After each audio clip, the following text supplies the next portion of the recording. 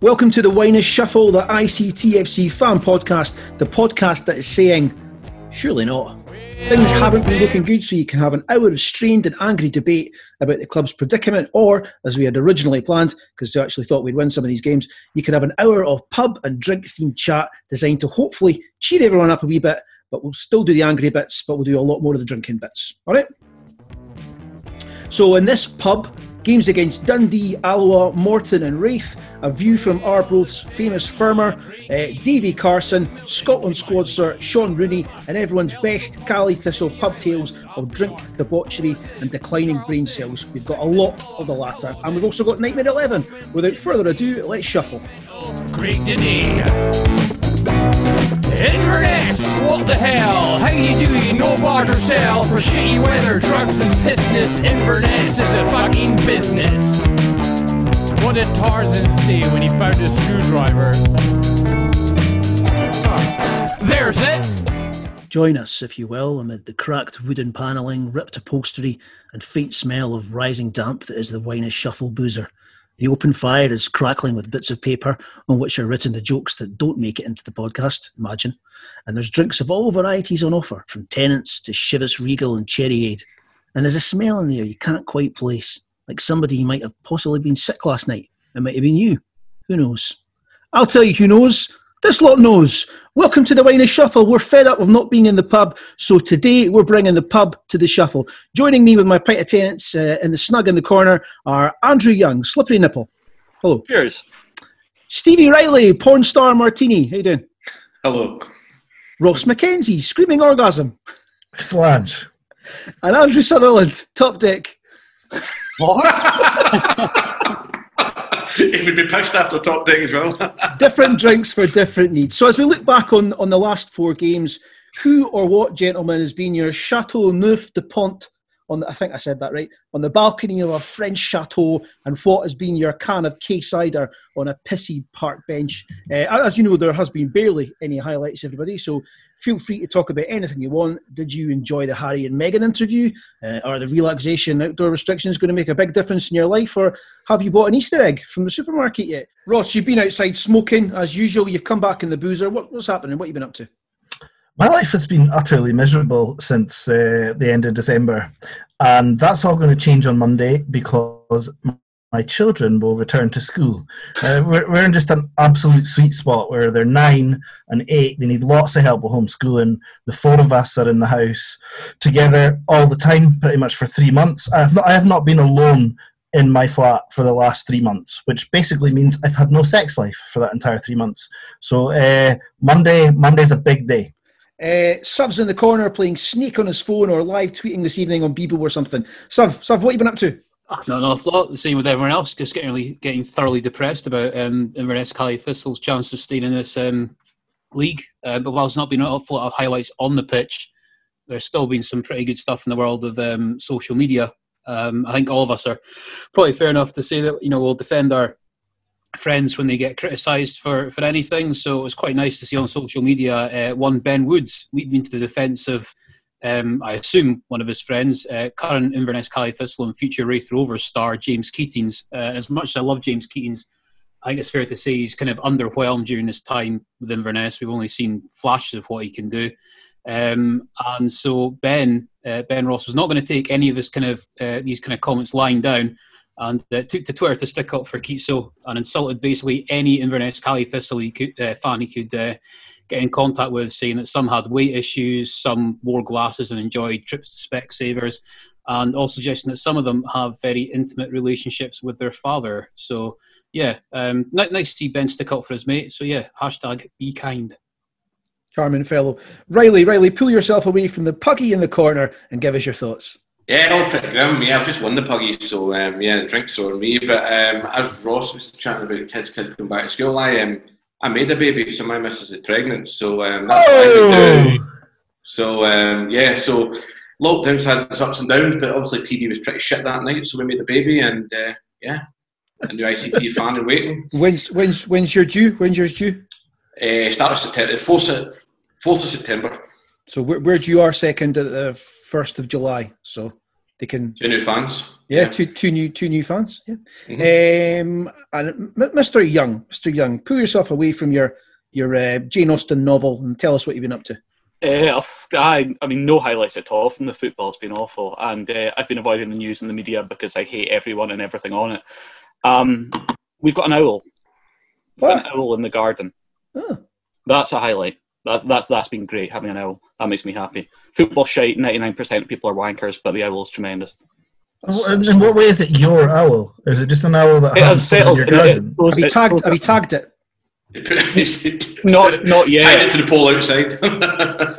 Not yet. I'm intended to kind of go up with a ring and kind of put it on his leg or something like that. What's his name, Andrew? What's his name? Have you named it? Hootie McHootface. Right. Okay. There's competition for everybody. Name AY's owl. Right.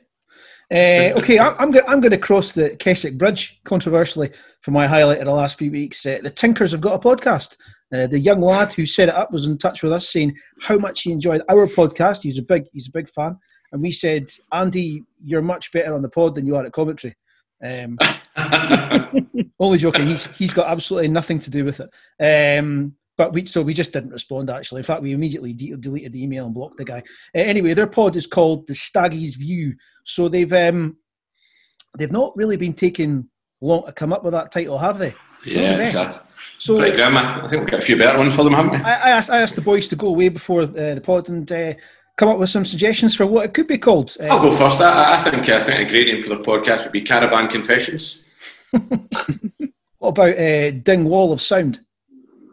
Nice. Not bad, that.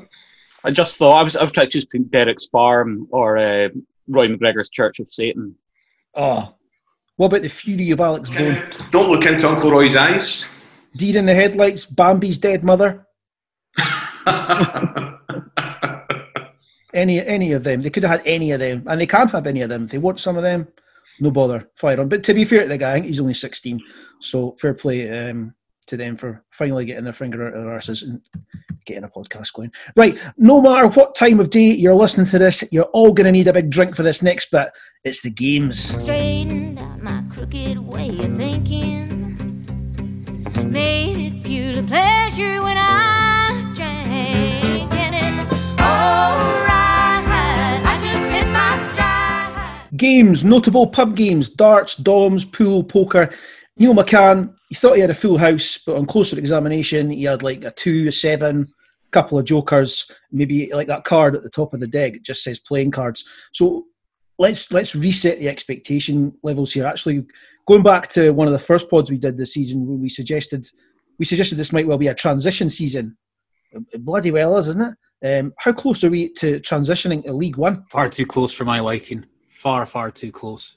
I guess on the positive side, you could say 1 win or 2 wins would instantly take us well away from danger up into about well, maybe not now, but as of yesterday, 3rd or 4th or something. But I don't know. We don't look like we can buy one at the minute.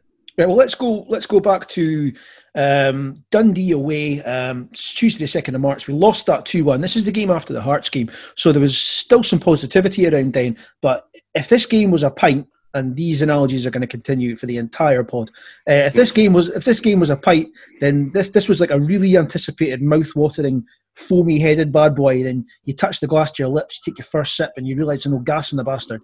Neil McCann reaches over the bar. He's working there. He takes it. His hands are tied, not literally. There's not much he can do. So he gets a clean glass. He chucks the contents in that, and he hands it over. Drink that and enjoy it. That was it. After the relative high of playing Hearts off the park for 30 minutes in McCann's first game, the first 45 of this was some of the most torturous football we've seen all season, and that was saying something. There was no tempo, there was no organisation, there was no ability to pass the ball to one another. So I would ask each of you, what the fuck happened here? But McCann didn't have the answers in his post-match, so none of you will presumably either. I think one thing that's surprising about it was the fact that Carson was benched after being arguably our best player in the previous games.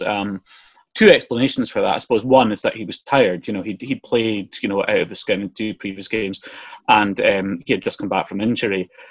So that's maybe understandable. The alternative might be that Neil McCann felt that Welsh and Allardyce playing in the middle would be more effective at kind of linking with the defence and implementing that philosophy of playing out from the back. But either way, it didn't work, and it was proven that it didn't work when Carson came on for Allardyce at half-time. And I think Allardyce's own below par performance might be because he had so little energy in front of him. There was no Carson, as we said, there's no McGregor, you know. I think Dundee used the wide areas much better. They pressed us fairly well from the start. There was decent pace for McMullen and McDade in those areas. And I think we just looked like our defenders, as also happened against Alloa, looked like they didn't want to be playing it from the back, didn't know what to do with it when they had it, played it long, and just we were absolutely dominated throughout the first half with no ideas. It got slightly better in the second half with Carson coming on, and obviously Toddy got a decent goal after an excellent cross from Harper, but it's pretty frustrating when your left back is the only one providing that sort of penetration and those sorts of crosses. Let's move on to Alloa away, Saturday 6th of March, 1-1 draw. This game was a can of skull. Flat, shit, and hugely unsatisfying, wasn't it? No, it wasn't flat. It was actually, a neutral would have enjoyed that game. There were loads of chances at both ends. There was lots of passing football. I've got 2 pages of notes from that game. Unfortunately, the first page of them are just Alloa chances in the first half and really poor defending. I think this was the way we set up in this game, I thought, showed a degree of arrogance from Neil McCann on a number of levels. Firstly, in imposing this style of football on players who clearly are not comfortable playing it, Mark Ridgers most notably, and then also on taking it to that extent, to that level against Alloa. And anybody who's watched Alloa and the way that they play would have known they are ideal to press us, to press our back four who are uncomfortable with the ball and to create chances and pressure off the back of that. And that's what they did. It improved as the game went on, but this was a very, very, very difficult watch. Positive, Todorov's goal. Fantastic finish. Great wee pass from Shane, I think. One thing about that goal, I mean, it was a lovely goal, and it was a really nice ball through from Shane. It came from almost a lucky break of the ball. It wasn't like it came at the end of a sustained period of domination or kind of composed build-up. I think the ball got loose from touchline. Dees was able to kind of slide it forward to Sutherland. Sutherland put in that lovely ball. Toddy finished. And it was great, yeah. But it would be nice to feel that we had scored after kind of a sustained period of pressure rather than just, getting a lucky break of the ball and using it well, But yeah, it was a nice one. Oh, move on to Morton at home on Tuesday the 9th of March because we have to. This was the season's dregs all poured into one glass and is served with some fag ends floating on the top. I honestly thought we started okay here. I thought it was higher tempo, more possession, higher up the park. We limited them to a couple of counter-attacks, but once the goal goes in, we just look dead on our feet again. That's happening in most games, isn't it, guys? Yeah, we've seen this movie before, haven't we? Recently, I think it's a carbon copy of the Queen's game at home. Very similar to the Alloa game, although we got a point out of that. It seems to be that when teams play a certain way against us, we've got little creativity to go around them. I think we'll talk about the Raith game last night as a bit of an improvement. But yeah, we give away a chance to the team. The clinical, score a goal, and then they sit back and we're devoid of any ideas of trying to break them down. And yeah, I saw that movie a few weeks beforehand, and yeah, exactly the same as I said. It's been seen before, and it's not nice to watch. I don't know. I mean, I wasn't as impressed, to be honest, especially for the first half hour, where nothing really happened apart from the cross in for Sterling, who somehow managed to head it over from about 6 yards out. I think the only other thing I can think of as we call crosses is probably Jesus Christ. I mean, apart from maybe McGregor and Allardyce, I mean, I wasn't that impressed with our showing for most of this game. I thought Dees defending for the goal initially was quite poor. The concerning thing for me is that, yet again, we've conceded the first goal in a game. We've done that in 12 out of the 19 games this season. And any time we do concede the first goal, we've only come back to win one game, and that was Arbroath earlier in the season. The rest of the time, we've drawn 7 games and lost 4. So turn that into a positive. We've actually recovered to quite the most points out of any side in the league after conceding the first goal. But the problem for me is that I think if teams can get 1 goal against us, they're basically good for a point minimum, if not a win. And I think that kind of points towards our problems up front. We just don't score enough goals. We don't take the chances. There was a sense in the Morton game of a kind of collective low confidence. I don't like particularly to question players' work rates, especially collectively. If you've got a problem where the whole team isn't working hard enough, then that's a management problem. That's, for some reason, the group isn't able to work well for each other and well together. And if you see an individual not putting in the work, James Keatings, that's a different story. But to call the whole team out on that, I don't think you can do that as a manager. If your team isn't working, then it's your problem as a manager. Thankfully, I think we saw a much better approach in the subsequent Raith game. A Misty Badger is supposedly a baffling and horrifying combination of absinthe and tequila. The team selection against Raith was somewhat of a Misty Badger, wasn't it? Yeah, I think I was on Twitter duties last night, and I kind of, with the various permutations that I was suggesting, the last one was Carson at right back, question mark, exclamation mark, exclamation mark, surely not. So I think we all remember his debut at right back against Dundee United at the start of last season, and it was pitiful. But it worked. That's harsh. That's harsh. Well, I know. Actually, no, I'm going to say it's harsh, but who was the dick in the stand that actually gave him no quarter? It was you, absolutely screaming at the poor guy. I know. To be fair, that was a baptism of fire for him, and he was just getting accustomed to the football club. But his performance in this game, he was superb last night. The one thing I will say actually about last night, and also I'm not going to totally talk about the game in general, but or any length, but you talked about the body language being much better. I think it was, but not for the first 15-20 minutes. I thought we looked shell-shocked for the first 15 minutes, or at least. And then it was almost like there was this collective sort of realisation that the one certain route to relegation is that we hide when things are going wrong. And it's almost like the players just thought, right, we've just got to go for it. And it was night and day. It was like the energy levels all just simultaneously went up. But it was a much better performance here, wasn't it? Though I mean, you talk about that sort of a war of attrition at the start, backs to the wall. McCann's passing game seemed to have gone. It's like that's a failed experiment. Let's forget about that. Has he just then gone in with this pragmatic approach to win this game? And do you think that bodes better for the rest of the season, Ross? I do think that he's rowed back. You can see that from Ridgers. Ridgers is looking for the long kick out on the break, really for the first time in this game. And he did it a little bit maybe in the Morton game, but more so also in terms of the kind of flatness of the four in midfield. I thought that was a very flat four at times, and it looked to me like it was the priority was to make that solid above all else. I do think that Allardyce and Welsh together there might be the way that we give that solidity, and Davie Carson's just going to have to be more utility. You could play him in right midfield. Or you can play him at right back, or maybe there's occasions where you need three in the middle.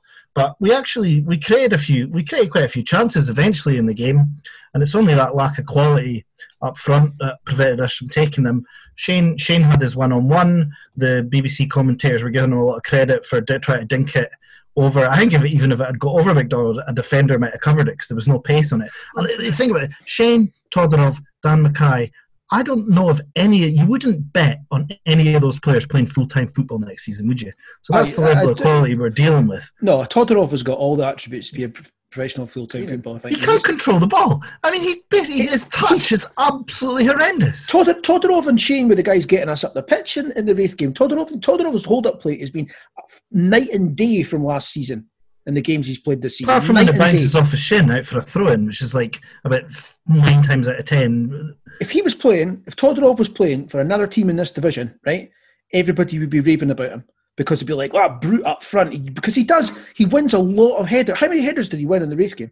Play this back to me when Todorov's got his big move next season. If you're in a position that we're in right now, the players that you need to inspire your team is the likes of Allardyce and Todorov. Do you know why, right? Because you need to win first balls, you need to win second balls. And the two of them did that all day long against Raith. The sudden outburst of love for Todorov is just weird. It's practicality. If you're looking at a pragmatic approach to trying to stay in the division, then that's what you need. Right, what we need for the rest of the season is what we saw in that first game against Raith. You need buckfast. It's not pretty or enjoyable, but it gets the fucking job done. You got no soul, rubber bumpers! Spit that! Well. Now on to a rare highlight this season. First 2 games back, and he's in the SPFL Team of the Week, both weeks, making his debut on the Wine and Shuffle. It's Davie the Ginger Iniesta Carson.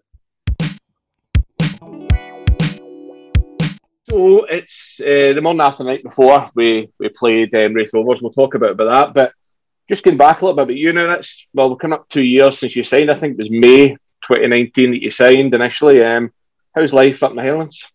I really enjoy it, to be fair. Quiet compared to what I'm used to, I suppose, back in the northeast, but lovely place to live. I'm up here with the missus. We've settled down really well. And yeah, I'm enjoying it, enjoying playing for the club, enjoying the full aspect of living up here outside of football. So yeah, I've got nothing but high praise of the place. I think it's probably, especially this season, I think it's easy obviously having your missus up there, because I know a lot of boys obviously don't have their families there, or some people boys were living alone. Does that make it a wee bit easier off the park? Yeah, I suppose so. It does. It does. Obviously, moving up to a new place with your partner. She's new to she would be new to everything at the time as well. So yeah, it is. It's a lot easier. So yeah, I mean, it was a case of when I was moving up here, it wasn't if she would move, it was she was moving. She was never going to let me come up here by myself. You know what I mean? So but it's helped us settle down, focus on the football, and yeah, she's kept us right when she's at it. When you came back, obviously off the bench against Queen, I know you've been round and round about the team for a few weeks, but you felt like a new signing. How frustrating was that to obviously wait a long time to get back into the team? It was massively frustrating. I mean, we had the time away. Everyone was obviously we couldn't be in the club, so we were all doing our own things, keep myself fit, taking over, and we come back to pre-season. And to be fair, I'd kept myself fit. I was doing all the running sessions, felt good, and as soon as the ball came out, I think it was the first session when the ball came out, that was me. Kind of felt the injury, and I had to go through the procedure of getting diagnosed with what the problem was, getting scans, and it was frustrating to see the boys then going on to staff friendlies, which I couldn't be involved in.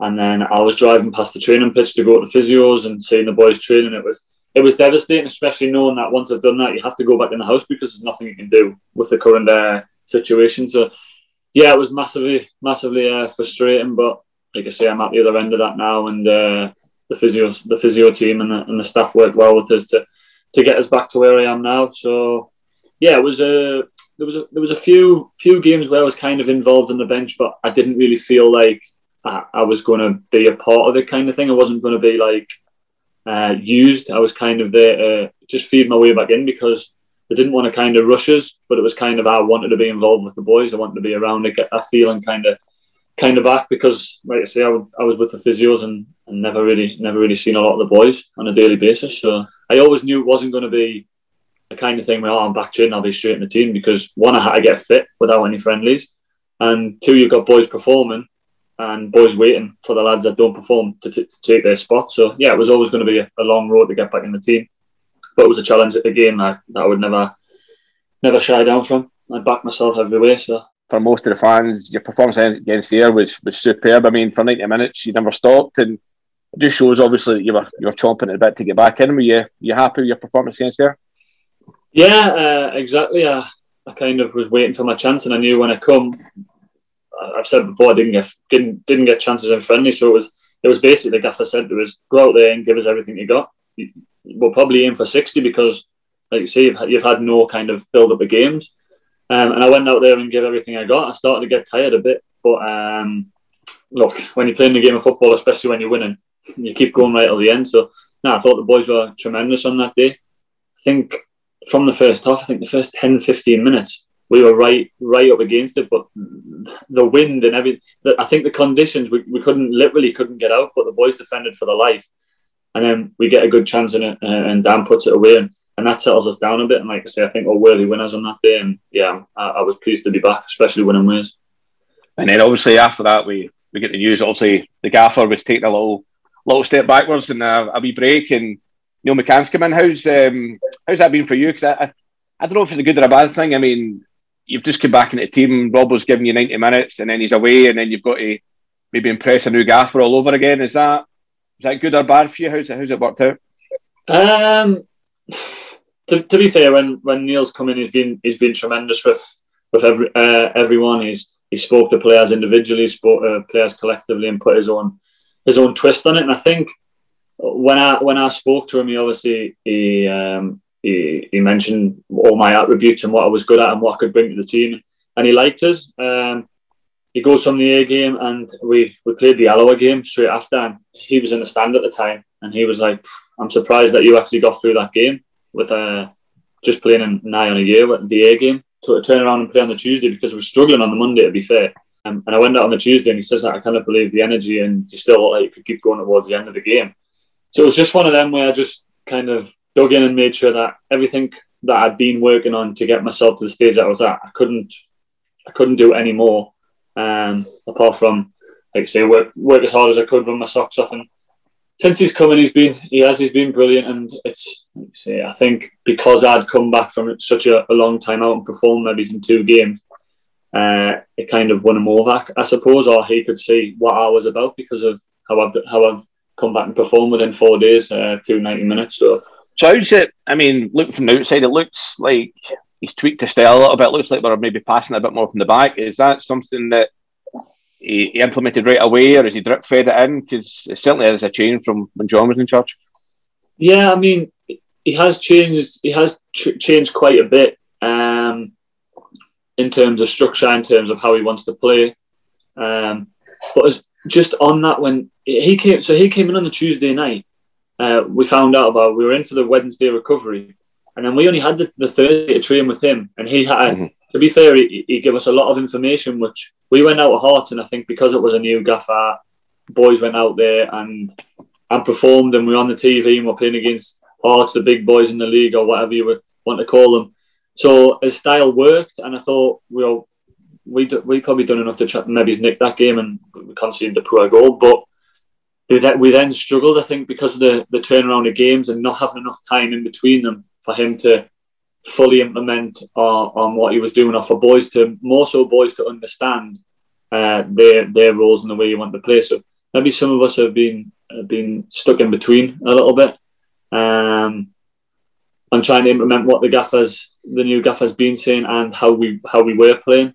But he's changed a lot, and from last night, I think you can see that there's a lot of positives to take from last night regarding the chances we create and the way that we play. A lot of stuff's happened this season that's not went in our favour, but what's been said amongst the boys? I mean, I think as fans, I mean, we were looking at playoffs a few weeks ago.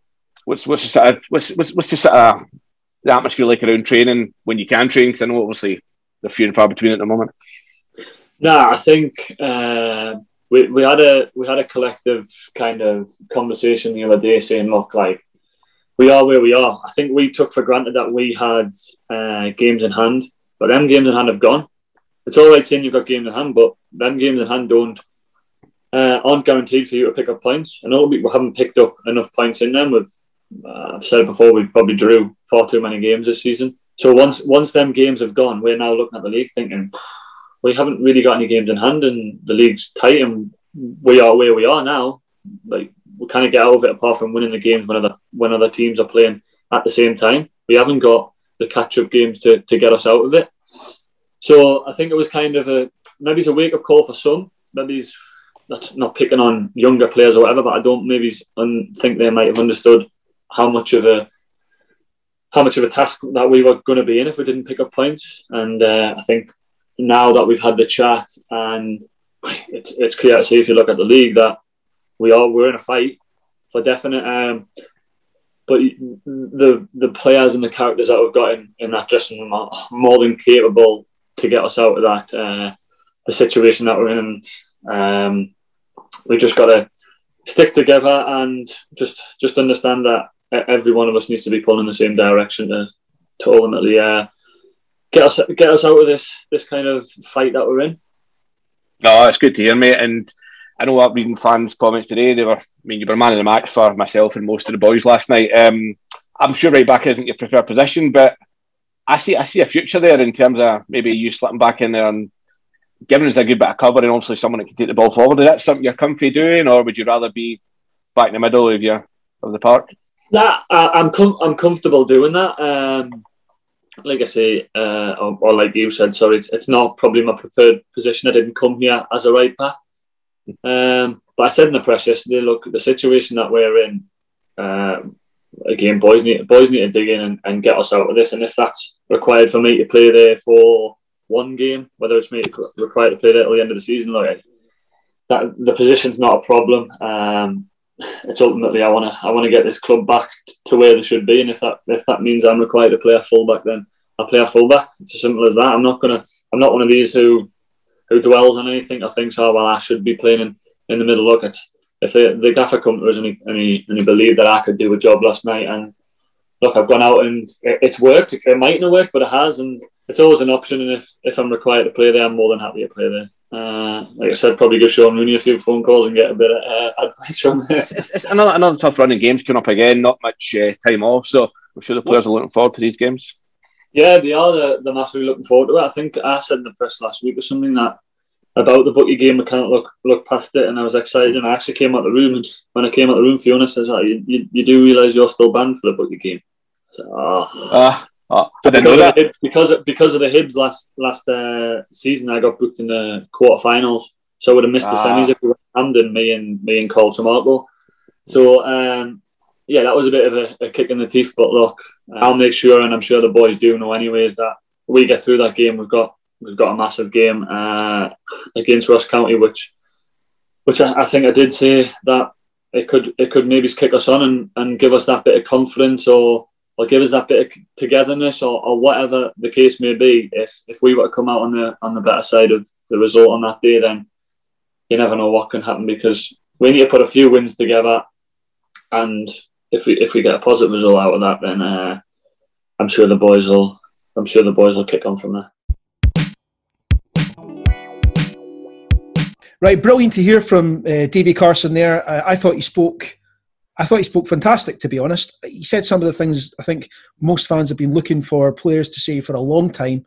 And I'm going to put it out there. I'd say if he was contracted for next season, and if he did get a contract for next season, I think this is the sort of guy we should be building a team around. I would even say a future captain. Yeah, for me, he's captain material. I think you've seen in the last few games. I mean, little niggle with Kai Kennedy last night was nice to see, and who could forget smelly breath incident with Craig Gordon, which I thought was brilliant. I mean, he kept Kai Kennedy pretty quiet, who again was probably one of their danger men. I don't think Kennedy had much change out of him last night. So, key question is Carson out of contract in the summer? Yeah, the 2-year deal last year. So I think that's the worry. We've got a lot of players. It's going to be an overhaul, I think, anyway, regardless of where we are. So is this the wine is shuffle curse then? Everybody we interview just pisses off. Yeah, you just said it again. You've reminded me that that's what happened. Yeah, so well, can we interview David, your future endeavours? Oh, shut up, Ross! Shut up, Ross. Well, anyway, we love you. We love you, Nikolay. We love you, Nikolay.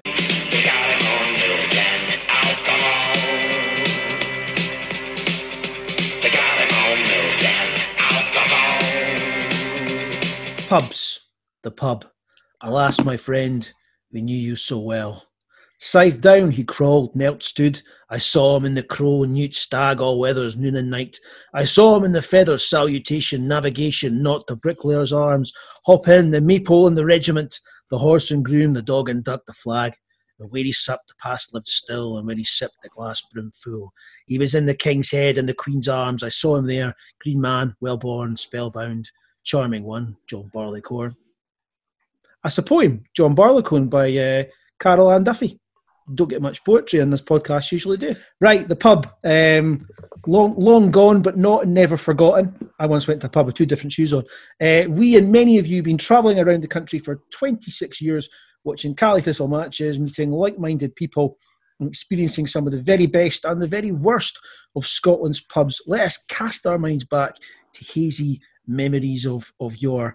We asked supporters to get in touch with their favourite pubs over the years, so we're going to mention some of them. We're going to talk about some of our own favourite places and tales that may or may not have taken place. For starters, what you're drinking, boys? I've got a lovely, I say pint, it's a can of Paolozzi. It's poured into a glass. What we all got? Yeah, I've got a nice little 6.8% fruited sour, so it's a sour cherry peach with a lot of lactose through it. So for you lactose haters, then get it right up you. But it's from Left Handed Giant, so it's a beautiful, nice little sour that will take me on to a. The lactose intolerant are the last people that Riley's allowed to abuse on this podcast. I thought you're a beer fan, not a chemist.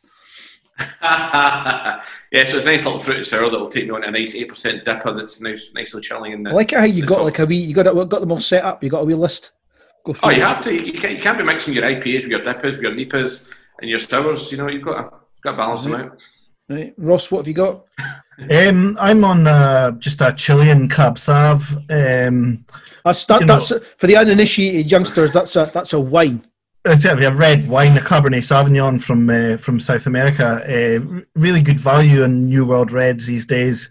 I did look into getting some Chateau Neuf du Pape, which I think is what Moff was trying to say at the start of this podcast. You can tell I'm not a wine drinker, despite my red face. There weren't any in Tesco's under £18. So no, I pay £8 for a bottle of red wine, and it's very, very good value.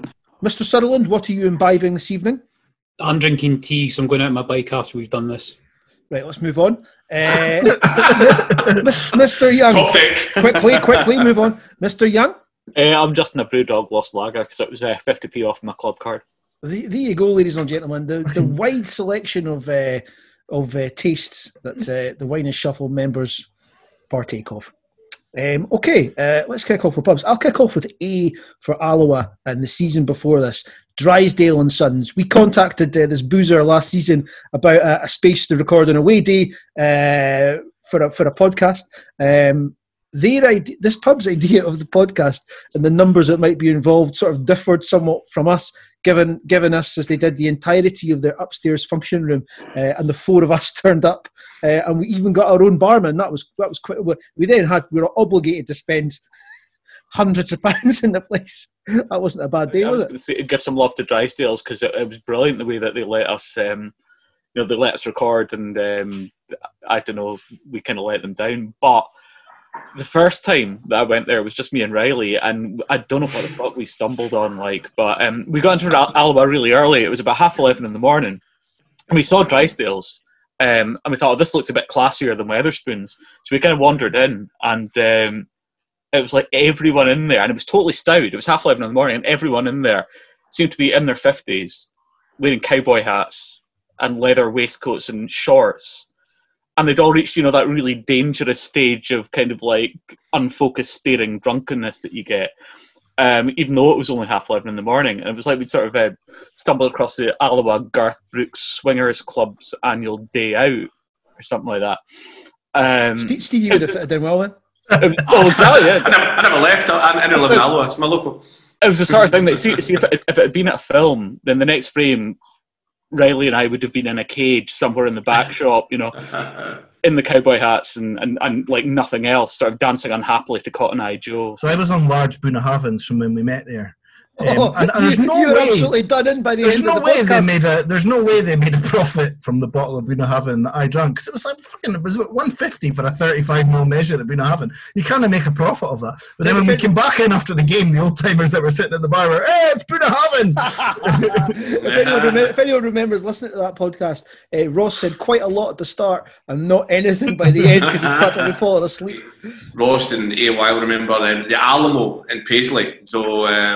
Talking about a country western bar, this is a pub that's still there. It was next to where Love Street used to be for some of the older listeners. So it's basically West of Scotland Line Dancing Association's bar. So they go in there and there's Garth Brooks and all the little slap your thigh music. Seems to be a theme sort of theme with you, Stevie. The staff, when you ask for a pint, say it's £3. It's now $3 in their place because obviously we're in the States, so everything's in dollars. And I think AY was there when we got pies, remember, with the little fly in the middle, remember? Yeah. So we get the dish out pies, which were obviously cooked about 3 weeks beforehand and reheated.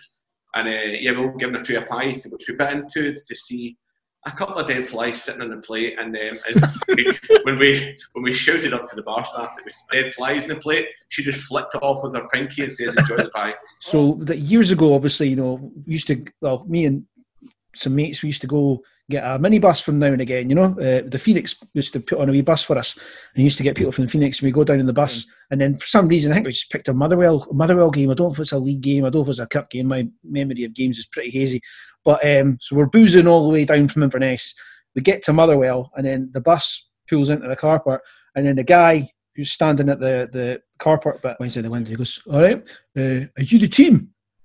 buses littered with cans and bags of crisps and fucking just drink of every paraphernalia. Like, aye, we're the team. Fucking moron. What is another good one? Dickens in Perth. Does anyone remember Dickens in Perth? It's a good boozer. The only good pub in Perth, because there's not many of them. But yeah, it's got a sausage dog. What are they called? Sausage dogs.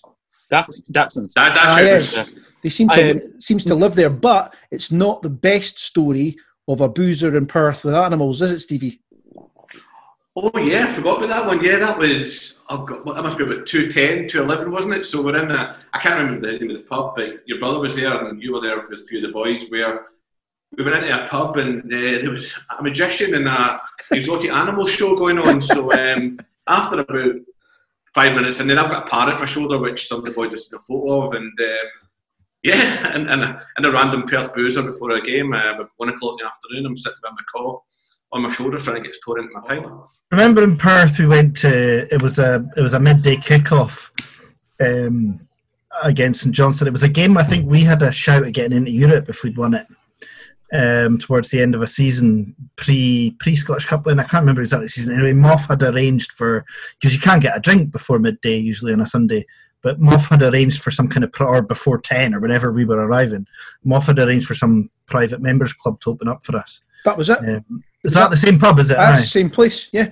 That's the place where we got cans to take away and then took them in the taxi at the ground, and then poor Martin got turned away from a 12 o'clock kickoff. Poor Martin, who's also like a celebrated author. Yeah, he wasn't even drinking, and my brother gave him a can of K-cider, the aforementioned K-cider, and he got out. He didn't have any of it. He got out of the taxi. He had one sip out of the can, and the steward saw him, and he didn't get in the game. What about some of the suggestions from our listeners and Twitter and whatnot?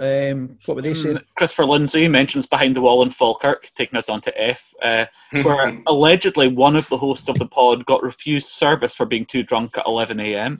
Well, you probably don't remember that. Although, yeah, actually, I was there, I think, with Ross and Martin that day, and I remember seeing the author of that tweet sitting spiral-eyed at the bar, kind of swaying and unable to drink, so slight hypocrisy there.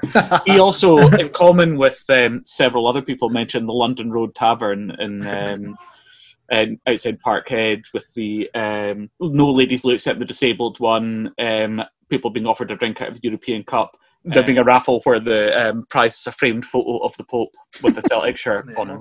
Okay, so a couple of our listeners have mentioned Stranraer, I think probably because of the pub that was literally called the pub. So yeah, Shoris and Ross P have both talked about that, the pub and the football bar. Lots of people mentioning the Four in Hand, which is obviously a great Leith bar. Paul Kane's pub? Yeah, it's now changed its name apparently, which I think is a real shame. It's been bought by Derek Riordan and a drug dealer. Never been in there. We always used to go to the Iona, didn't we, when we played Hibs and stuff? So never been to the Four in Hand. No, I was in the Four in Hand before they gave us their function suite. I think before the first Hearts semi. I couldn't for Hibs games, would they? They would only home. I don't know if we'd be welcome now since we're all honorary Jambos. Just going back to the listeners, I don't want to impute alcoholism to Lynn MacDonald in any way, shape or form, but she's nominated at least 4 different pubs. London Road Tavern was one, the Mallard was another one. She mentioned that classic in the Ship in Ayr in 2010, which I think is just one of everyone's favourite away days, like the entire pub spilling out into the street and just drinking by the River Ayr. I wish I could remember more about that one. Oh, it's brilliant. Oh God, the state of you, by the way. That was the day I got attended to by paramedics. And Lynn also mentions the Norseman in Greenock, which is an absolutely classic pre-match throwback, built out of concrete, stairs that you stick to on the way up, and that kind of classic 2-tier sort of dance floor and seating area, beloved of the 60s, and you can get around for like £8. Adam McPhail, who is a fan of the pod and also has had his own kind of story attached to Dickens in Perth that we won't kind of mention. He mentions that Fanny by Gaslight is not had to mention it. Fanny by Gaslight is absolutely the perfect post-match pub. It's like literally, it's a minute's walk from the station. It's next to an off-licence for a carry-out, so it couldn't be more convenient. But the problem is that combination is kind of like a recipe for utter jakery. It has the lighting of the Pit of Hades. It's the darkest boozer I think I've ever been in. I remember. It's actually a rock bar. It's pretty. I mean, it's more like I wouldn't say a gothic bar, but at night time it gets quite heavy and stuff, and it's a great boozer. But yeah, I remember being in there. I was in there with Ross, I think, and our friend Simon, like years and years ago, and they just had a facelift, which meant they'd basically given a coat of paint and refettled the pool table, and they were kind of giving out badges to kind of celebrate this, and the badges obviously had kind of unsubtle kind of slogans relating to the pub's name. My wife's very, very relaxed about me going off to the football and coming home in all sorts of states of disrepair and doesn't usually comment, but she came through the next morning and she found me kind of passed out on the sofa, boots still on, coat still on, and a big neon pink badge with Fanny on it. She was just like, yup. We're talking about Greenock earlier on. The Norseman's brilliant, but I don't know if you've ever been in a Lighthouse. No, you've obviously seen more of Greenock than us. That can't be near the ground, surely. It's not at all. It's not near the ground. It's right down at the docks. Well, what I suppose used to be the docks. And we were in there a couple of seasons ago, me and my mates, and there's like four of us in the pub, and there was some old boys at the bar. It's like three quid a pint, and they're all turning around and staring at us now and again, and then eventually the barman comes over and you're like, oh, what's going on here? Like, he's going to ask us to leave for no good reason. And he leans in and he says, you boys like chicken pakora? And we say like slightly uncertainly, yeah, don't mind it. And then 50 minutes later, a rake of pakora appears on the table, like gratis. He's like, aye, no bother. And that's it. That just left. And they never spoke to us again the entire time around the boozer. It's like, that is just, I mean, I don't think anyone's ever heard of Greenock hospitality. I can thoroughly recommend Greenock hospitality. Back to the listeners, a few others. Nikolay D, SPL Jaggy, another friend. Nikolay D? Nikolay D. Nominates the Old City Bar in Bucharest, which I think all of us adore, although Ross's memories may be hazier than most. Rum Shambles mentions the same, as well as pubs in Charlton and Birmingham that we've been to. Mr. Lindsay Campbell talks about the Star Garter in Partick, says he went in after we beat them 2-1 in the Cup. The Six Nations was on. He got into a few Harry Rags, watched the Scotland game, forgot his missus was in the hotel in Argyle Street, went to be taken for dinner, and ended up getting dumped. Any more? I want to talk a little bit about Inverness pubs and my relationship with Inverness pubs. I'm sure Moff will probably please talk about the keg, please. Well, no, it's just like, I mean, as a kid going to Telford Street, my dad, probably late 80s, I remember being dragged up to the Muirtown at half time. That was a thing. They would scuttle off up to the Muirtown, and then they wouldn't come back in time for the start of the second half, which was really, so I hated pubs, when I was 7-8 years old, because the pub just meant missing the start of the second half. And obviously later in life, the Innis played a huge part in my life as a Cali fan. And the Innis, for a period, was absolutely buzzing before and after matches, and it declined along with the fortunes of the club, unfortunately, the atmosphere in there. But what I really want to talk about, and I hope it'll get kept in, is about the Phoenix, which is not about Cali Thistle. It's a pub that's steeped in Inverness football history. The Phoenix, for me, for a Cali home game, there'd be this kind of downtime between the Innis kind of chucking out and everybody, all the middle-aged guys in the Innis going home about 6:30, 7, and the market not being quite lively enough to go to yet.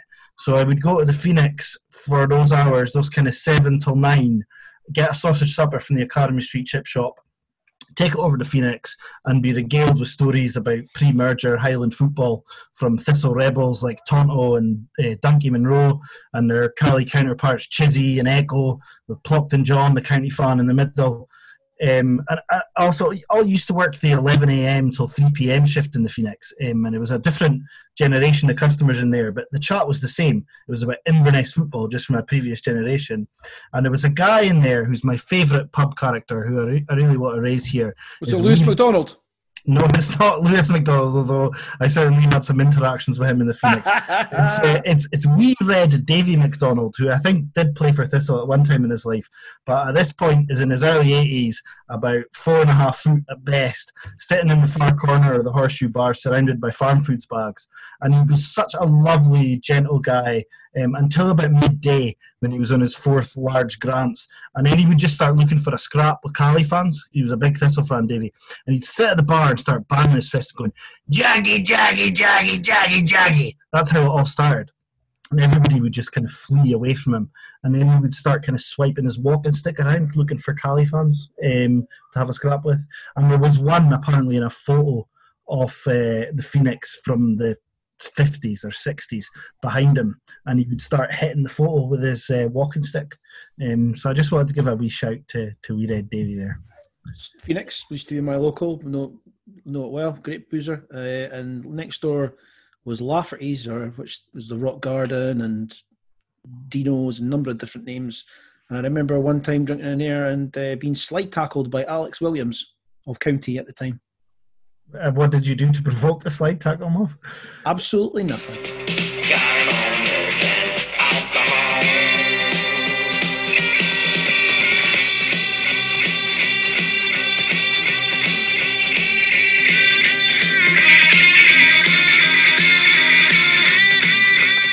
All right. Okay, we're going to finish off the drinking section with one of our old favourites. Basically, where you get a player's name and you give a theme and you've got to try and basically just fit them in. So ICT players as drinks, pub stuff. So we'll just go. Everyone, jump in. I've got to start us off with Stuart Duff beer. Our new manager is Neil McCann's.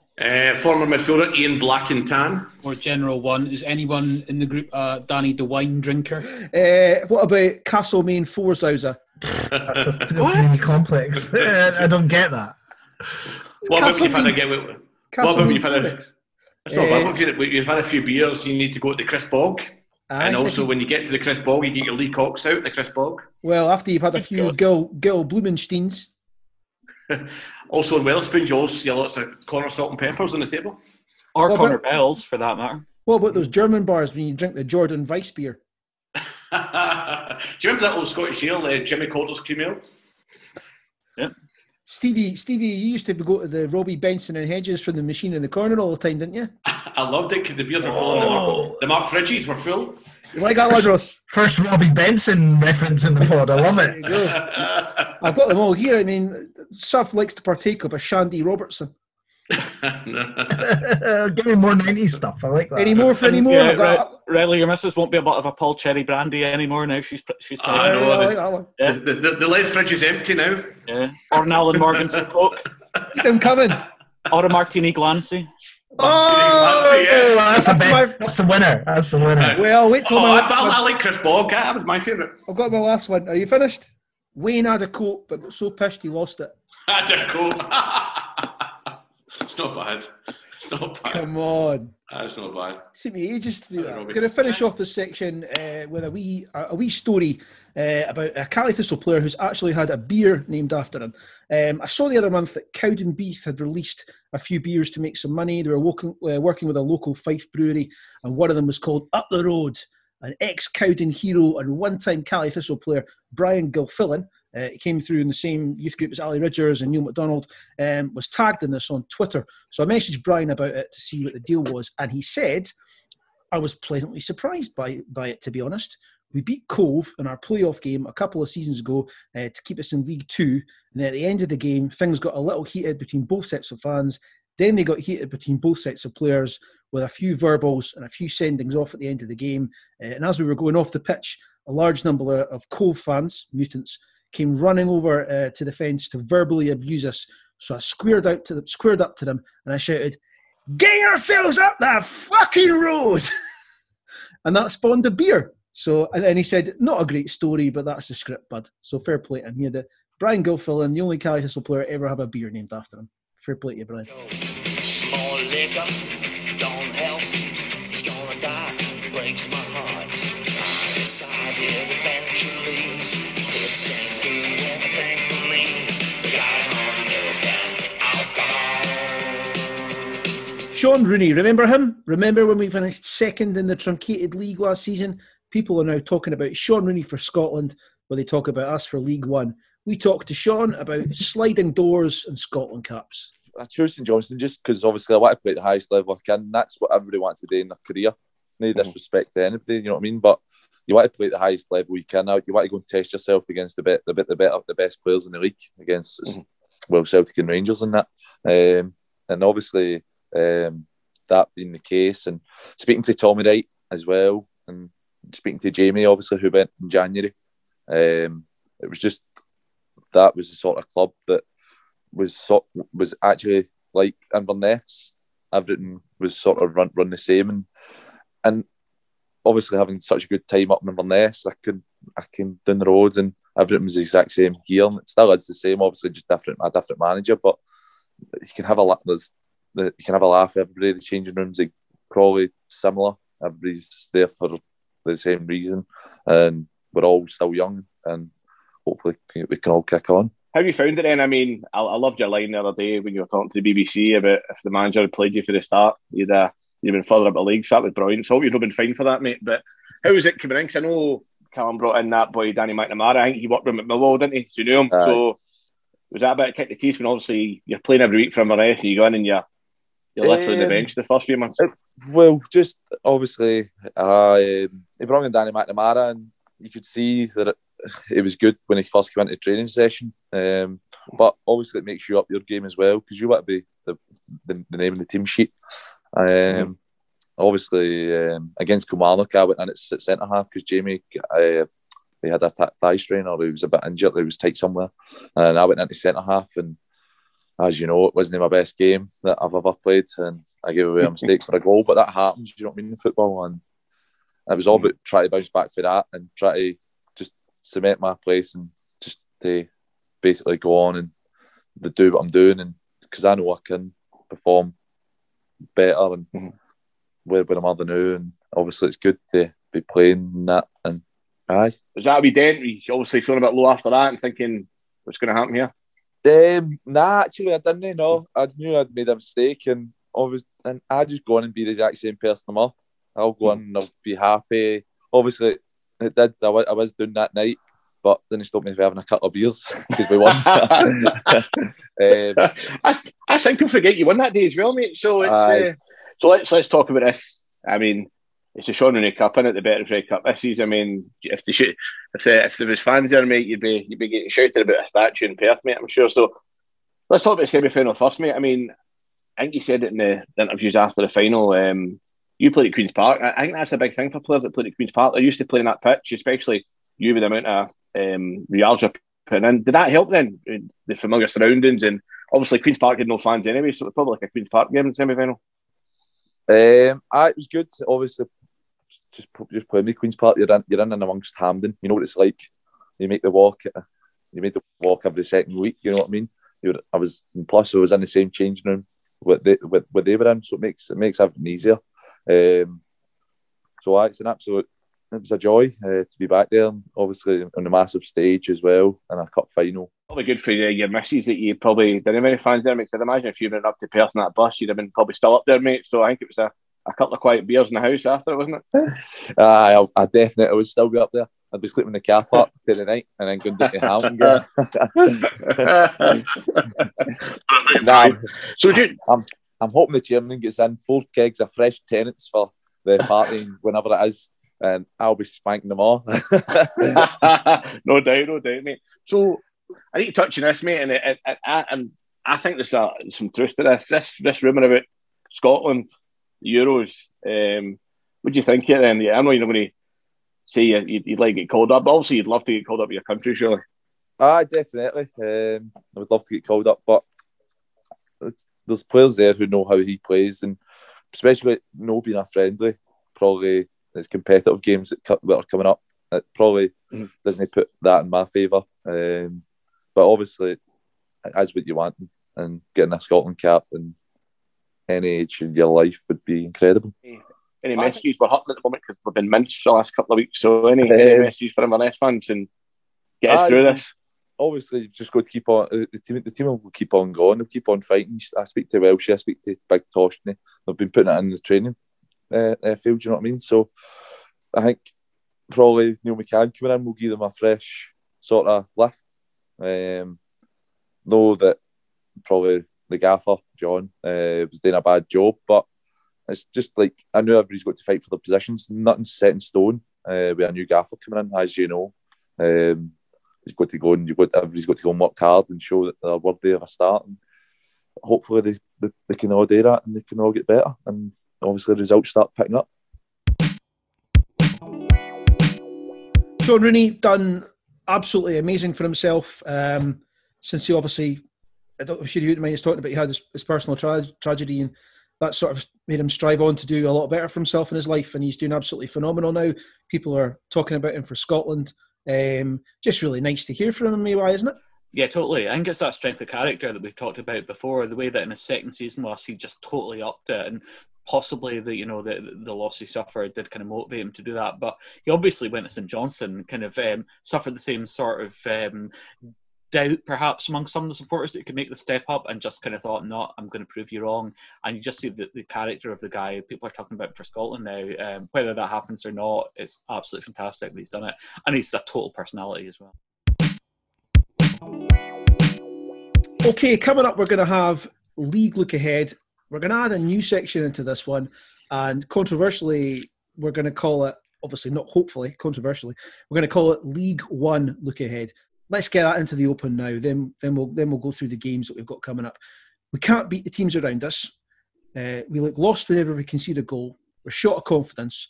We're adapting to a new manager. We've no fans in the ground to either get behind the team or berate them, and either would make a difference.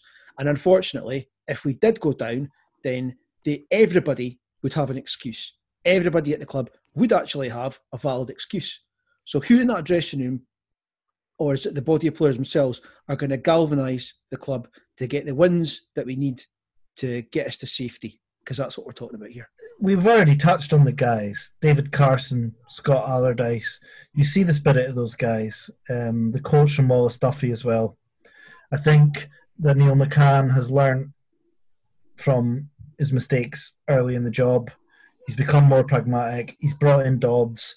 And if you look at the way we set up against Raith on Friday night, I think you can see a blueprint there for a solid team that takes us to fifth place, which is where I think we'll finish. Same as Ross said there. I think I said sixth, and I'll be happy if we get sixth at the moment. But yeah, I think listening to Carson's comments, I think he's taking the responsibility. I mean, we need 3 or 4 players to take some younger players under their arm and say, look, we are in the shit, and I don't think that's a lie. We are in a battle. I'm not going to say it's a relegation battle. I don't think we are. I think we're in a dog fight to sort of solidify mid-table. Stevie, that's wrong, and that's the sort of thinking that got us in this trouble in the first place. We are in a relegation battle. Everybody in the bottom half of the table is. Do you know what I heard the other day? I heard an interview with John McGlynn, right? And John McGlynn still refuses to not countenance relegation. John McGlynn is talking about the number of points required to not be in that area. That's what we need to be looking at. I agree. I mean, I'm being optimistic. Obviously, I mean, I'm always glass half full, but yeah, we should listen. See all this stuff about on paper, we should be in that position. Part of this should be in League One. Falkirk should be in League One on paper. I mean, we're not, or it should be the bottom end of the table. But I think there's enough in that team to get us up the table. But we need a few of the leaders, the Carsons, the Ridgers. You know, even somebody like Brad Mackay, who's been through relegation. Some boys that have been relegated to the club. I mean, they know what it's like. And I'm going off a tangent here, but if we did get relegated, people lose their jobs out with football players. So I think the players need to realise it's bigger than just on the pitch. This is people's livelihoods here. So hopefully that resonates with some of their performances soon. Whilst it seems to have been the kind of rookies, if you like, in the team in the shape of Duffy and Allardyce, who have come out and trying to, raise his spirits and stuff ahead of the game against Raith on Friday night. Trying to temper that a little bit. We don't obviously know exactly what, if anything, is being said, maybe on the training ground or in the changing room by some of the other guys. So, there could well be some of the more experienced folk in the team, trying to lift spirits and stuff. I think there's too much put on wanting to see publicly, on the pitch, players kind of, come on boys, let's get going. And I don't know, there was a comment made, I think it was during the Morton game, about Ridgers not being able to influence teammates from where he is on the pitch and stuff. Every one of those players in the pitch can influence one another if they choose to. I think the whole we need a captain further up the pitch is a bit of a lazy point, to be honest. The way that it's been talked about, you think it was solely down to Ridgers to try and lead the players out of the mess we're in. every one of them's got a responsibility to do it. Carson said, and I would class Carson as one of the more experienced players in the squad. He said that one of the reasons he played so well last night at the Raith Rovers game was he communicated with Ridgers and with Brad Mackay. They talked him through the game because it was an alien position. And I think leadership's part of it, but you need to communicate. I don't think when you see the players that they're talking to each other as much as what they should be.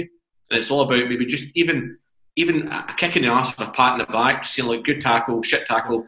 But the senior spine of this team, in terms of having played at a higher level for a number of years, should Devine, who I think needs to concentrate on his own game really, because he's mistake prone, and we've got problems at the back four. But Welsh and Keatings, you would think, would be the two guys who have got the most experience to pass on and to lead, and they haven't found any rhythm at all in their seasons.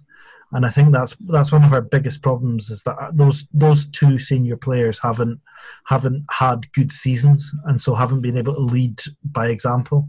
We've not really probably been expected to be fighting for our lives through the championship, and we've probably not recruited along those lines either, really, when you consider how we did last season. So, is there an argument to be made that we, currently don't have the players that, you might need for this kind of battle? All right, let's move on a little bit. Was McCann the right appointment? A simple question, Ross. No, I don't think he was. I think we should have. We covered it a lot in the last pod about his determination to play in a particular way, and I think that's not what we needed. But I don't know what our options were. I would have preferred somebody who would have been more pragmatic from the outset. But I think McCann. I think there are signs that McCann has understood the job that he has now. It's a job to keep us up, and certainly in the Raith game, there were signs he'd understood that, and he'd understood how to go about that. I think bringing in Billy Dodds is also a sign of understanding what needs to be done. So, McCann will be the right appointment if we do finish mid-table. I don't know what Gardner's options were. I just think more importantly than that is just the fact that we knew that McCann was somebody who would try and play in this particular way. We did our homework. We did that last pod, and everything was pointing towards McCann insisting that we change our playing style completely. And he did that, and you could argue we've chucked away how many points as a result. Yeah. Whereas if you look at the Ayr performance, really Robbo stepped away after that Ayr game where we dug out 3 points with a really solid midfield, a really committed, pragmatic approach, and somebody to bring that on in that style would have been the obvious thing to do, and they've gone pretty left field with McCann in a sense. I've seen it suggested online that some people think that Charlie Christie should have just been given the job. If Charlie Christie's not engaged with the current leadership of the club, and if Charlie Christie has been out of the game for some time, then, and we know he has, then that we can't say that would have gone any better. Obviously, he's been manager of the club before, and Gardner said, I think in his statement, that he would be available to help Neil McCann if needed. And I think Charlie has met Neil McCann and whatnot, but I don't think at any point was Christie offered the job. Was he, Stevie? Well, Charlie had seen in Califas Online some statements, and in the local press he's been contacted by journalists that he flat out didn't want the job, and I'd heard that he was doing some stuff with the academy that was going to come to fruition later on in the year. But as Charlie told me yesterday, all youth football suspended, as we know. He's doing nothing. He's pretty pissed off that these rumours have come out that he didn't want the job. Charlie would have taken it in a heartbeat. He knows the club. He was working with Robbo for 8 to 10 days prior to the Bucky game, when obviously we didn't know at the time that Kell wasn't there. Charlie's local, knows the club, is involved with the club. About 4 of those players Charlie brought through the youth team, and he was a bit pissed off that these rumours came out that he didn't want the job when he was never asked or has spoken to anyone. So just want to clear that up for everyone. I think the important point to make is that he's not sniping Neil McCann. He's not trying to get a job or anything like that, because he's actually met Neil McCann. He's talked to Neil McCann. He thinks he's a great appointment. He's a really good guy. It's just that Charlie, I think, would have been interested in the job himself. And also Scott as well, Moff. He gets on with Scott, and this isn't us digging at the club and we're saying there's lies out there. There seems to be rumours in the local press where Charlie's been contacted by people from the press, local and national, to say, why didn't you want the job? And that's not the case. Charlie's not what piss everyone off in the club. You know, it's not. This isn't Charlie telling the club that they've done something wrong. He respects the decision, but it's just this rumour about him not wanting to help out. And I think it shows the guy who loves the club with all his heart. He's a Cali man through and through, and just doesn't want these rumours to grow. Okay, league look ahead. Where are the wins coming from? Presently, we're on 21 points at the time of recording. If you judge this on last season, Alloa finished 8th with 31 points. And this is the only thing you can compare it with last season because they're both truncated seasons. So how do we get there? We need 3 wins and a draw, or we need 2 wins and 4 draws.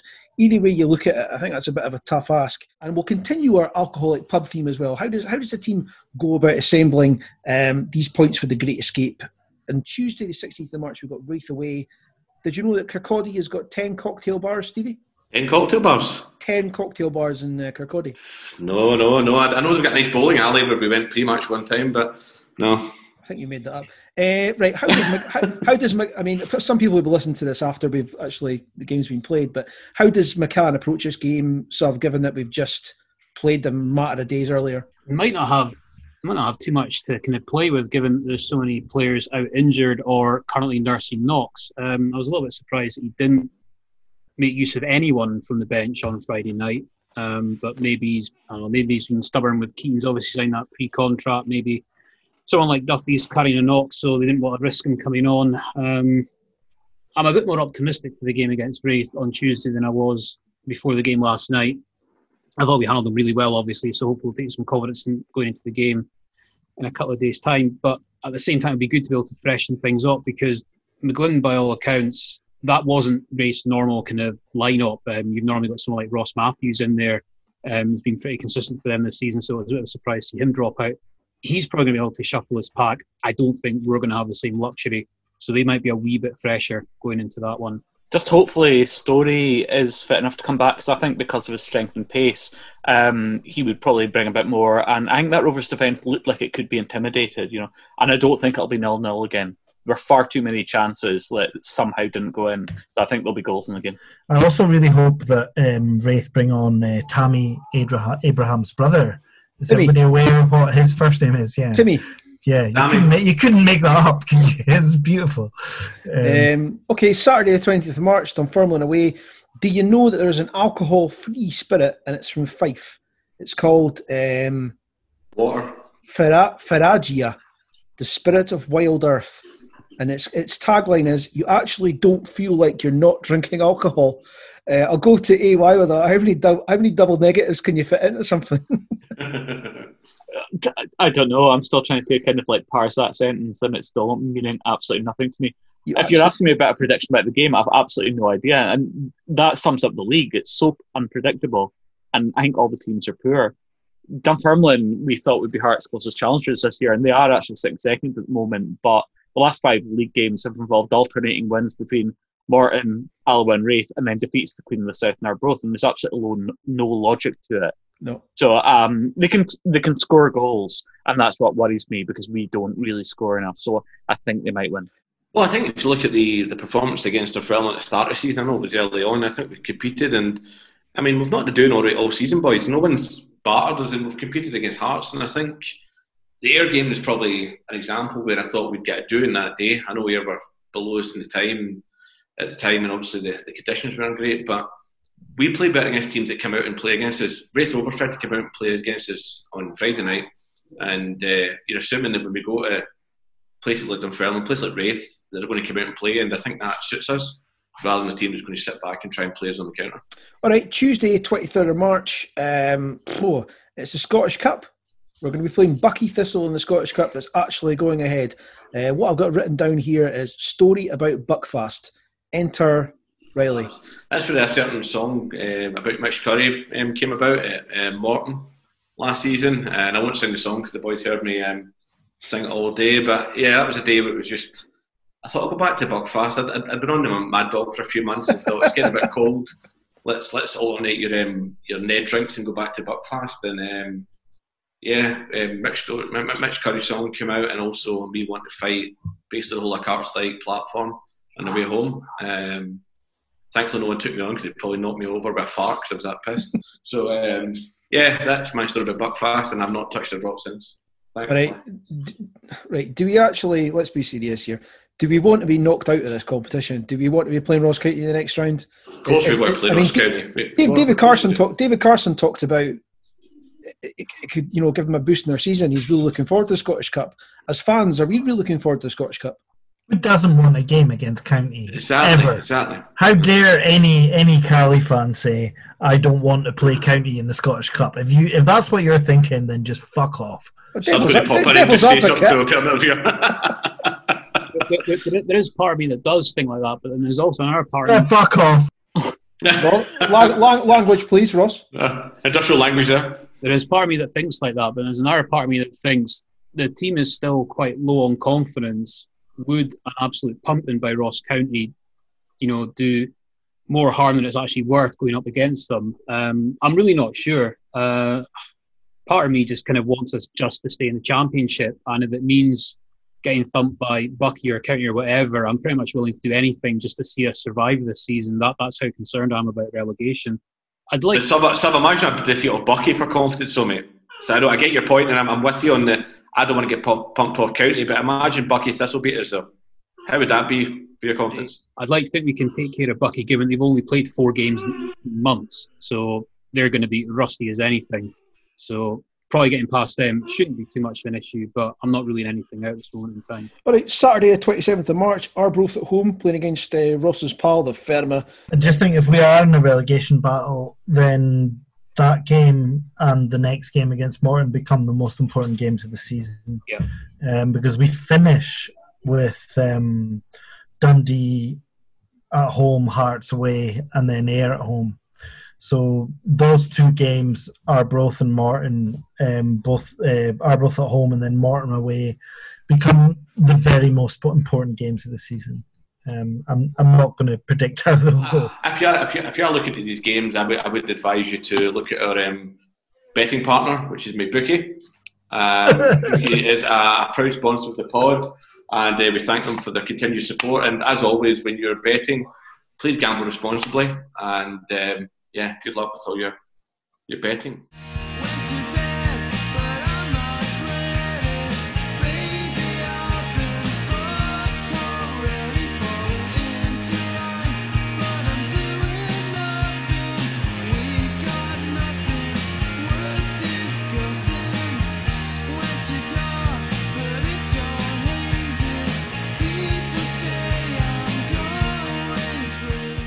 Let's take you back down to Gayfield Way, scene of some of Inverness's abominations in recent times, but also more recently, home to the dulcet tones of Angus's commentator, match summariser, entrepreneur and poet, Arbroath FC's The Fermer. Ross had a blether. Listen to the 1-1 draw. Yeah, we really enjoyed. I mean, that's obviously why we give you a shout. It's the one we enjoyed, the most, because you could tell that it was 2 guys that really cared about the club, But some of the clubs just try and be a wee bit too professional rather than, giving you. I'm boring but professional. I had a howler on Saturday, I think I had the word hell thrown in the air. I got a wee bit rocked up at the referee. And well, you had 6 goals in 45 minutes. That's a lot to cope with. Right. So don't worry about howlers or swearing in this podcast. We're not regulated by anybody apart from ourselves. So delighted to welcome Alan Innes, aka the Fermer of Arbroath TV.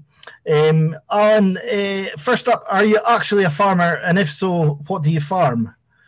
Aye, I'm a farmer. Aye, strawberries, raspberries, blackberries, and blueberries. The healthy stuff. Sure, you'll see that. Be looking at me, but that's what I do. Aye, yeah. Berries, only berries. No animals, tatties.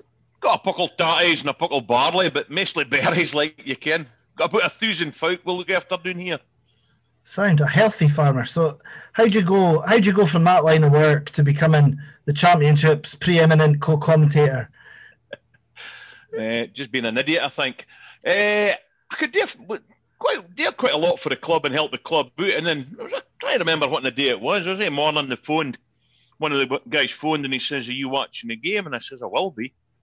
He says, you couldn't help the shooting come down in gear. And I use this word loosely, an expert opinion. So that's what I did. And I had a go at doing there, and the feedback was quite good. I think I was against Dunfermline. The feedback was quite good, even for, well, more so for the away fans and the home fans, to be fair. But so that's how it was. And then I just asked me to come back. So Ewan seems to be quite happy with me. Quite enjoying it, to be fair. So anyway, onto the pitch.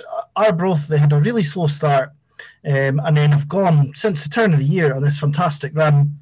Queen of the South game apart, eight games unbeaten, 4 wins and 4 draws. So what changed there? How did Nick Campbell get that? Well, first of all, with some decent signings, we've got some signings in again in the transfer window. Young Jack Hamilton, Ben Williamson, again the 2 main guys, they were very good. And you can, I think, in football, you can sometimes your team just clicks. That worked, and we had a lot of. I didn't think we'd played bad. I said this a fortnight, lad. We didn't play bad up till Christmas. We just weren't getting the luck of the rub. So after that, we did it. Bobby Lynn came on. I mean, Bobby's a big thing for us. Bobby came on to the game as well. So that was a good thing. I think it's the new starts did it. It kind of fired them up. They got a game, and it kind of made the older boys want to play. But there's a young guy, Jack Hamilton, for Livingston. He kens what a goal is. Nice guy as well, so quite keen and tenacious. And then there's a young boy, Ben Williamson, Rangers loanee. Christ, he's good. He's. Mind we had Mikko Virtanen. Mm-hmm. Aye. We had to give Mikko back. Aberdeen recalled him. I would say that Ben's a step above Mikko, and Mikko was good. So kind of start of the season when we were doing our predictions, none of us had Arbroath down as being in the bottom 2 after the season you had last season. And then getting towards Christmas, the points just weren't coming. It was looking like you were going to have to fight relegation again. Are you pretty confident at staying outside of that bottom 2 now? Aye, I think so. It was squeaky bum time for a while. There's no two doubts about that. I think we'll be. You'll gain yourself. I mean, look what you boys are in the league. I mean, you shouldn't be there either. I'd like to think we're going to avoid it. I mean, we're sitting in 8th just now. I'd like to think that would be as low as we'd go. Although I'm going to speak Arbroath up because I think we're doing very well. I think we could be up there. I'm thinking we're looking for 6th or 7th. I'm thinking. And 4th is 4th completely out of your mind, because I mean you were in a late charge for 4th last season, and it just takes stringing a couple of wins together and you can wind up there. 4th. I mean, I would love it. Queen of the South occupying that position at the moment, and they're a fair team. Well, nobody fancied that 2 months ago. Nobody foresaw that. No, they've clicked. They've probably been the revelation team for me. I think they've been the outstanding bit. Earlier on, just after Christmas actually, Carly was the Ian's I thought you boys would stroll up, and we were speaking about Moirtown and teams like that. I'm saying, well, that's why we're going to play against. That's why our battle's at. Let's not worry about Carly. But it seems that Queen of the South, I mean, Dundee's not even been that impressive, really. Although, saying that, they're probably going to pump us on Saturday now, I've said that, But they've not been that impressive. So, Ayr United's had a difficult back-end season, I would say. Yeah, I kind of see it. I'm hoping we'll be about 7th or 8th. I mean, 6th, 7th or 8th, round about there. I'm going to be realistic. You boys could take a later on, you see. You've got a couple of games, you've got 1 game in hand. You boys could come up, but you've been struggling a wee bit. That sounds like you're tipping us for 9th there. I think a few of us are doing that. We could be facing a relegation playoff. How do you see Inverness more generally as a club? Have you been up there? Have you enjoyed an away day up there? That's my favourite. What a time we have when we're up there. We absolutely love it. You stay the night, have a Saturday night. We usually get on. So that last time we was up there, so we got on the train. We were supposed to go via Aberdeen, but the train was cancelled for some reason, so we ended up going via Perth. We met up. The train was absolutely bouncing. It's been my best away day for years. Got up to Inverness, and we went to the hotel. Absolutely out in the pubs again. Then I watched the game. Back up, man. Inverness at night. Usual haunts. And then bedtime, up in the morning, ready to go, blutered. So we can say the same for us. Certainly, a few of us in the podcast, Arbroath is absolutely our favourite away day. Whether it's for the Smokies, the Dodgems, changing ends at half time, falling in the sea, whatever it may be. But we all know Tatty's across the road, and you've alluded to it in your commentary. But where else would you suggest we go drinking next time we're in Arbroath? So Tatty's a good. The station's quite good up beside losing the name right enough, up beside the train station. It's quite good. You'll get decent there. If you can get a wee bit further up, you get some of the older haunts up there, like the Bar 1320. Used to be the old Stag. It'll give you a wee bit of atmosphere. Mm-hmm. And if you hang about later on at night, you'll get into DeVito's, getting a wee bit of dancing. So they're all good. There's a Central Bar's quite good. Depends what you're looking for. But if you're just needing good old-fashioned drinking, that's the kind of pubs to go. There's even the Westport as well. So... Well, that's a good long list for next time we're in Arbroath. I just hope we're in the same division next season. As you can hear, we're starting to worry, but maybe we'll be more likely to see you down in League One in the near future. And if we do end up looking at the way things are now, if we do end up in a playoff against Montrose, have you got a message for them? I'm allowed to swear. Yeah. Fuck it, Mo. All right, Alan. That'd be a good a playoff against Montrose. I'd come and watch you. And bring a big Carly top, and I'd put it on for you now.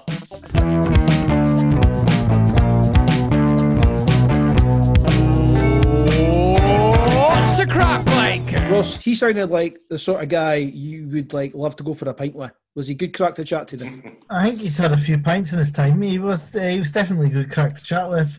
I know he maybe goes a bit over the top in the commentary sometimes, but like I say, for me, that's exactly what's missing from our commentary is just a bit of the culture of the club, the accent of the area, and just a bit of passion, and that's what he gives to it. The Bruce guy's been one of the best. I mean, I also thought the air commentators were really good and stuff, and yeah, it just shows a lot about a bit of passion for your club and actually fans that know what they're talking about when they're commentating on their own football team. And just a bit of character, isn't it?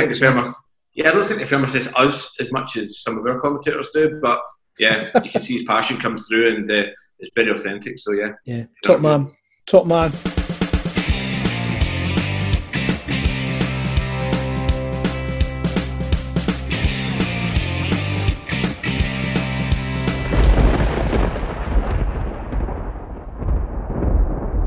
Nightmare 11. There's obviously there's many obvious jokes for this one, and I'm going to ignore all the nightmare jokes. I'm just going to go over to AY. Okay, for this episode of Nightmare 11, we're looking for a goalkeeper, and because it's a one-off position, we're going to do something a bit different. I'm going to give the listeners 4 options, and we'll put out a Twitter poll and let you decide. So, if you ask any ICT supporter who our worst ever keeper is, then their instinctive reaction will be to name our first nominee, Zibby Malkowski. But actually, that reputation is really only based on one game. He played just 3 times for us, and 2 of those were routine 3-0 and 6-1 wins against Gretna. The game that everyone remembers was a 2-1 home defeat against Aberdeen when he let a Derek Young shot squirm under his body after 8 minutes. And then he seemed to go to pieces and kind of came for things he shouldn't have done, and he put every kick out, I think, in the first half in a touch. But to be fair to him, he did have Phil Maguire in front of him, which would have put off Buffon. Our second candidate is a bit of a forgotten man in Caley Thistle history, and yet when he signed, he probably had one of the most distinguished careers of any of our players to date, having played for Leicester, Rangers, Hearts, Aberdeen and Scotland. The problem was, when he joined us, Nicky Walker was a year off 40, and it showed. In his third game for us, he conceded 5 in the first half against Airdrie. And I don't care how good they were, nobody fucking concedes 5 in the first half against Airdrie.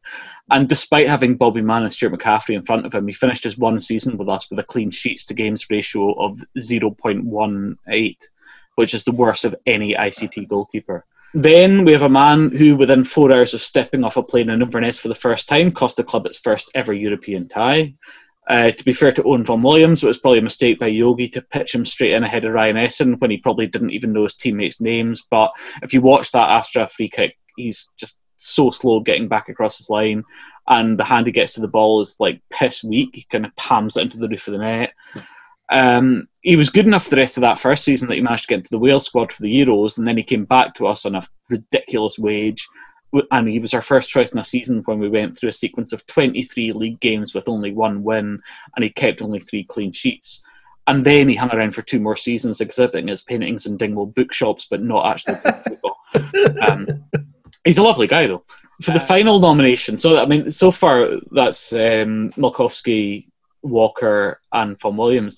And for the final nomination, I was going to go for Mickey Fraser, because I had some memory of him slagging off our supporters, but when I looked for evidence of it, I couldn't find it anywhere. And he apparently coached some of our young keepers, and he did pull off the best save of any ICT keeper I've ever seen in that 3-2 win against Celtic. So I've kind of spared him, and I've gone for a bit of an outlier, which is Johnny Tuffy. People might argue that he didn't get a chance, but if he was as good as everyone says he was when he signed, then he would have challenged Ryan Essen more than he did. And in his 9 games in 2011-2012, we lost 5, drew 2 of the other 4, and he managed to lose 2 own goals in a single match against Aberdeen, which speaks of all sorts of ineptitude. And I'll say this allegedly, but I got it from the club physio at the time. He allegedly used to play flute band music in the dressing room, which, even if you don't mind the sectarian connotations of that, it's unspeakably bad in terms of his taste in music.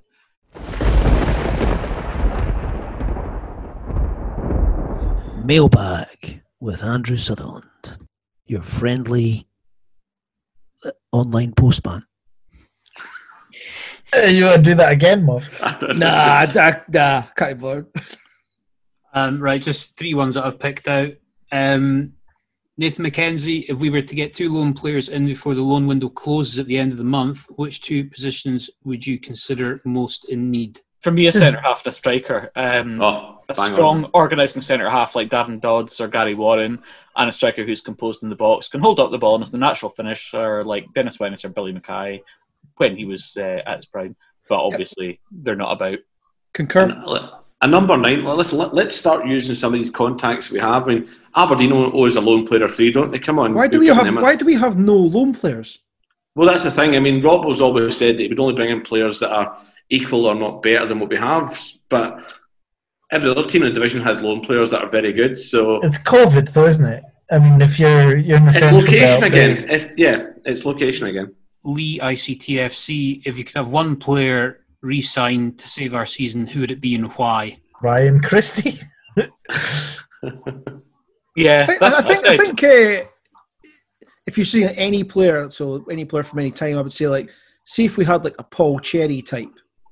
Paul Cherry in the middle of the park. I've got to say Bobby Mann. I think we start at the back and organise from the back. So I would take Paul Cherry to just win shit in midfield. Although we do have a couple of them already.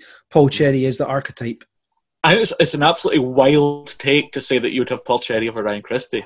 I mean, I know he's had a frustrating season, but no, I would. standards. Do you know what? Do you know what? I would have Paul Cherry over Ryan Christie. But that's not where we need a player. In the situation we were in, I would have 11 Paul Cherries. Oh, Paul Cherry listens to this pod. Paul Cherry living in Murcia, I think, Spain, and he did say he does listen to the pod. Even Paul Cherry's telling you to fuck off, Moff. Paul, if you've got any old strips, Paul, send them to me. I'll get them on my wall. Cheers. Last one then, regular contributor Scott Bamby. What is the worst Caley Thistle result you've witnessed, and what was so bad about it? The worst Caley Thistle result I've ever witnessed is Scott Bamby getting his arse handed to him with his Instagram photographs on Twitter. I know, Scott, if you listen to me, I like you, mate, but please change that photo. It's. We all love dogs. Mate. We all love dogs. Yeah, and also, I don't think Scott Bamby's going to be on James Keaton's Christmas card list. Boom. So I have to get that in. But Scott, change that photo, mate. Inverness, what the hell? How you doing? No barter sell for shitty weather, trucks and business. Inverness is a fucking business. All right, competition time. Aaron Doran's 25th anniversary shirt from last season was up for grabs on a couple of pods ago, from the heady days when we finished second in the league, and we have done the draw. Got the tombola out of Sav's cupboard, and he's put all the bits and pieces in, pulled out a winner. Or borrowed it from Neil McCann. I borrowed it from Neil McCann's Tactics Tumble. And Aaron Doran is going to reveal the winner himself. Over to you, Aaron.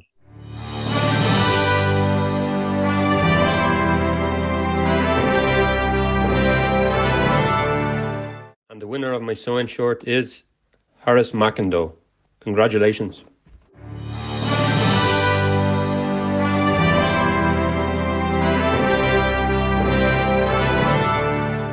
So congratulations, Harris. Aaron announcing the winner there in the style of a robot. Congratulations, Harris. Actually, genuinely a really good top, and I think most people will be quite jealous to get that bit of merchandise. Okay, so thanks to everybody for listening. Anything Caley Thistle can be a bit torturous at the moment, so hopefully that was slightly less torturous in 90 minutes on a Saturday, a Tuesday or a Friday. We'll be back at the end of March, start of April, where things will either be monumentally worse or a little better. Let's finish by saying, guys, if you could say one thing, because I think a lot of the players do listen to this pod, and there's no fans in the ground, so this might be some of the only interaction they get with fans. If you could say one thing to the players, what would it be? I'm working, are you working? And they've heard that before from me, so come on, boys. Nah, I don't doubt their work at all. I just want them to know that even though we're not in the stadium, there's a lot of people that really care about this club, and it really matters to us that they keep us up. We care. Do you care? Yes. Get out on the poster. Get out on the poster now. My shout at the games for 26 years has been, "Come on, Caley, get into this fucking shite." So I just say that. I think some of the players have the joy of playing against Peterhead at the start of last season. If they get relegated, they're potentially going to have to go there again. That should be inspiration enough not to get relegated. Correct shout. Correct. Everything will be okay in the end. Jesus. That's a fucking tattoo. All right, Confucius. Right, we're all off to pray to Confucius, to Jesus, to Allah, to Buddha. Gozer the Gazarian, anybody who's listening. Take care of yourself and each other, and bye for now. Let's get up the fucking road. Well, Jimmy played our man again, the pub where I was born. He played it from the night time to the peaceful early morn. He soothed the souls of psychos and the men who had the horn, and they all left very happy in the morning. The fucking end. Enjoy that edit, like. I probably will enjoy it because I thought it was a good laugh. It was a good laugh, actually. It was all right. Just glad I don't have to edit it. I'll stop. So, were you still going biking at this time of night? Yep, that's the plan. I know, that's amazing. One member of the pod is going biking and another one's having a kebab.